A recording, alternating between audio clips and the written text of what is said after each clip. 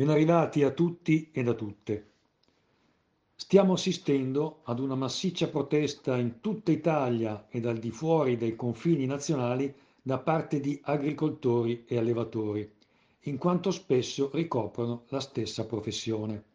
Vorrei sottoporre un'analisi un po' differente dalle molte che si possono leggere o reperire, partendo da una semplice valutazione che stabilisce a catena tutte le altre motivazioni.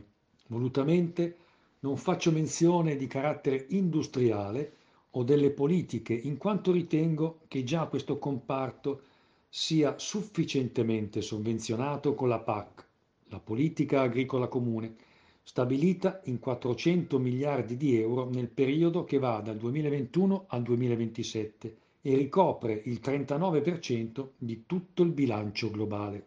Si legge, tra le richieste degli stessi, la contrarietà verso un alimento quale la carne coltivata o da laboratorio che dir si voglia. Attenzione, non sintetica.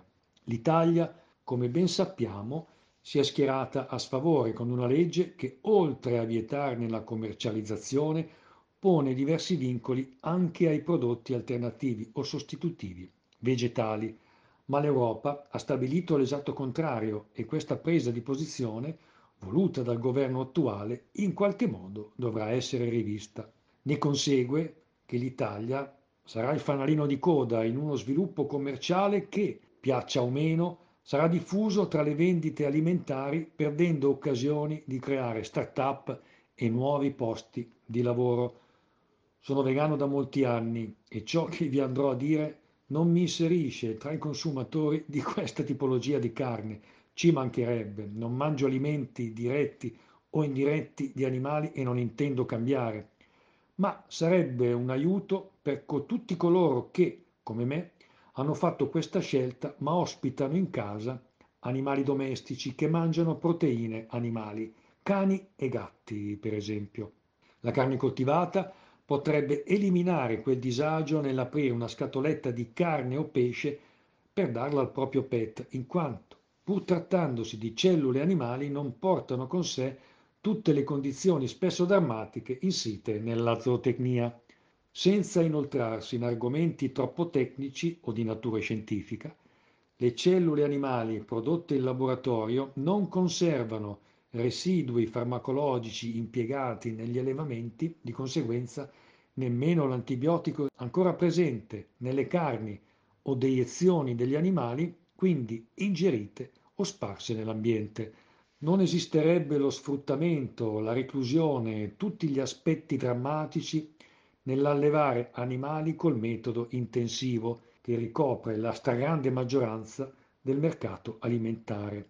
E, dulcis in fundo, non sarebbe necessario stravolgere il territorio con agricolture a perdita d'occhio ed è il punto focale che mi collega con la riflessione delle proteste di tutta quella categoria di persone. L'agricoltura, oltre a dar da mangiare agli umani, deve provvedere al sostentamento degli animali da reddito e stando a ricerche di settore, tra il 70 e l'80% del prodotto agricolo viene destinato proprio a loro.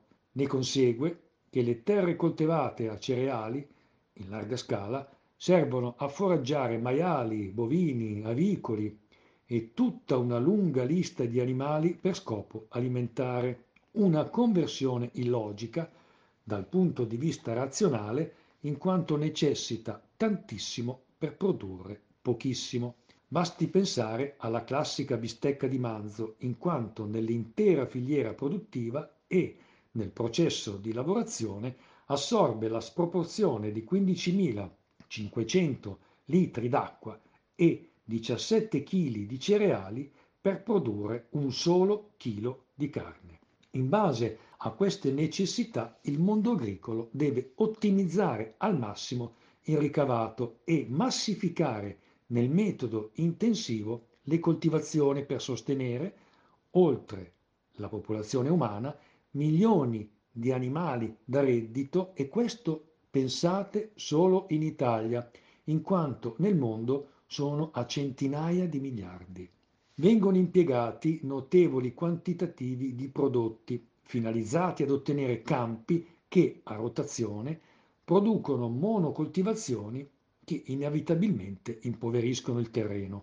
Per far fronte a questo degrado e sottrazione di nutrimenti vengono impiegati diversi metodi e molti di loro non sono certamente ecologici o compatibili con l'ambiente. Tra questi compaiono i liquami liquidi degli allevamenti di suini, altro non sono che praticamente lo scarto degli allevamenti che, sparsi a getto dai carri botti, vengono riversati nei campi ad ogni periodo dell'anno, anche quando dovrebbe vigere il divieto, come nel periodo invernale. Infatti in deroga, nei mesi di dicembre e gennaio, queste nauseabonde sostanze organiche vengono ugualmente rilasciate al suolo, ma le terre fredde o ghiacciate non permettono l'assorbimento in tempi rapidi. Pozze o piscinette di liquami ristagnano per lunghi periodi nel terreno, con danni ambientali e degrado dell'aria. Se le sostanze azotate o i fosfati vengono impiegati dagli scarti dei suini, per stabilizzarne il pH si usano anche fanghi o gessi da processi industriali chimici che ne convertono i contenuti delle fogne. In entrambi i casi, quando si assiste ad un arricchimento del genere, l'aria tutt'attorno è irrespirabile e non appare un connubio salutare nel produrre prodotti della terra, ma nulla è paragonabile all'impiego di diserbanti o pesticidi. Il principale prodotto e da seguire ne porta all'utilizzo in diversi modi è il glifosate o glifosato, un erbicida tra i più diffusi. Ebbene, se avete modo di osservare e soprattutto annusare i miasmi mentre vengono spruzzati questi prodotti, credo che non sareste così a favore delle procedure agricole in atto e, rammendo, sono consentite e del tutto legali. L'aria è irrespirabile e persiste per diverso tempo. Scompare flora e fauna ed il ristagno nei terreni resta anche per 5 o 6 mesi. Inquina il territorio, stravolge la biodiversità e porta morti invisibili a tutti gli animali selvatici presenti sul territorio. Ognuno, ed in misura differente, viene contaminato e ne paga le conseguenze. A mio avviso, non mi pare che da tali metodi agricoli industriali possano uscire prodotti salutari, buoni e da salvaguardare. A rotazione e senza sosta, queste sostanze vengono impiegate per cercare di ottenere più prodotti dalle coltivazioni e qui arriviamo al nocciolo, allo scopo della riflessione.